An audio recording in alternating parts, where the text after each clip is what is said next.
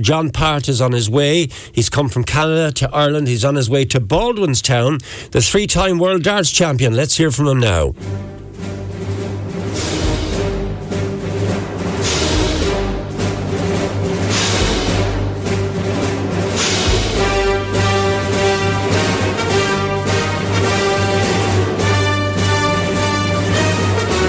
Good morning.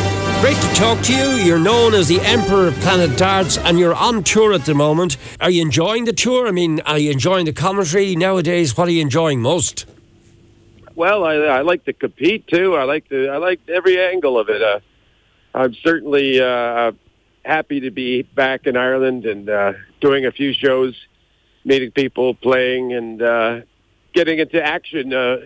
It's the commentary is great, but it's a bit idle, if you will. It's more fun actually throwing the darts and testing yourself, if you will. And certainly,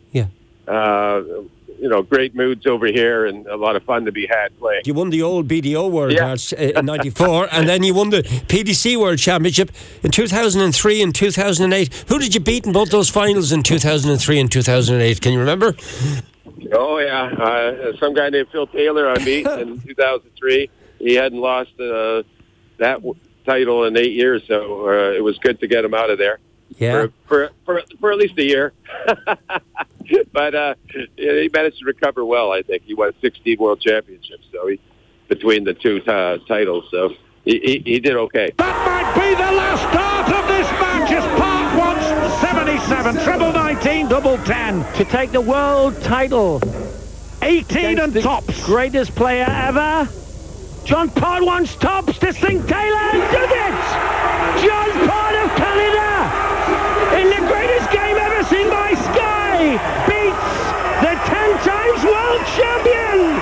John Part is the happiest man on the planet at this moment. I beat Kirk Shepherd, a young, kind of a Cinderella story he was. He kept beating everybody. Nobody could hit a double against him. And actually, it was Wayne Mardle who beat Phil Taylor in the quarterfinal that year. Yeah. And then he lost to Kirk. So it was Kirk and I in the final. And the fans were heavily in favor of him as the outside Cinderella story sort of thing. Yeah. But I managed to get a good, solid start to the match. And I won fairly comfortably in the end. So, yeah, I was pretty elated about that, to get another or third world title. It was something I wasn't sure if I was going to do or not, but it certainly was a treat. And it was the first one they had at the Alexandra Palace as well, so that was kind of special too. It was a bigger venue and something we hadn't done before, Double 10. Tired dart. Last chance here at the moment. 10 shots. John Part secures the double that brings a smile to his face and a happy New Year to him. I can now reveal that you're coming to Wexford on this Friday evening to take part in a darts exhibition at the Railway Inn in Baldwinstown, where all the proceeds from the night are going towards the local RNLI. Look, darts has changed so much. I remember as a very young broadcaster meeting the legendary Jockey Wilson. I also had the privilege of meeting John Lowe, and indeed I got close to having a chat with Eric Bristow. They were different days, weren't they, John? I mean, a pint in hand at the side of the stage, maybe 4 or 5 pints before he went on. It's all changed, hasn't it? Yeah, it has. The amount of prize money and the business, it's just very intense, and so the competition is intense. Straight, down. Everyone that has a tour card at the PDC, which there's 128, they're all very high quality. There's not much. The depth wasn't there way back when, and those names you said, they all love darts. They all love playing, and they probably did it more for the love of the game and being able to do that than they ever did to make a livelihood out of it necessarily. But of course, that facilitated playing more. If you could, the very best players could get a livelihood. But it was. I don't think it was ever very glamorous for the likes of the guys like Jockey and Eric. Maybe as much as people might think, but. These days, wow, they got a lot of money they're playing for, and But it's hard. It's just so much harder to get success and to rule the roost, if you will. Is it because of the advent of Sky coming on board? And you talked about the Ali Pali, the various theme tunes. We'll get on to yours in just a second. The whole glamour of it, is it because it's now very much showbiz as well as sport? Well, it's very much happening all the time. I mean, the European events and even the regular tour events have streaming boards all the time, and I think the internet, as well as the television, has made it so accessible to fans. So, John, it's Darth Mabel, which is obviously a takeoff of Darth Vader. Explain how that happened, please. That's your nickname. Yeah, well, I just it started off basically. I went for I think I had a red shirt with a black maple leaf on it, and it was more the symbol than the name, and.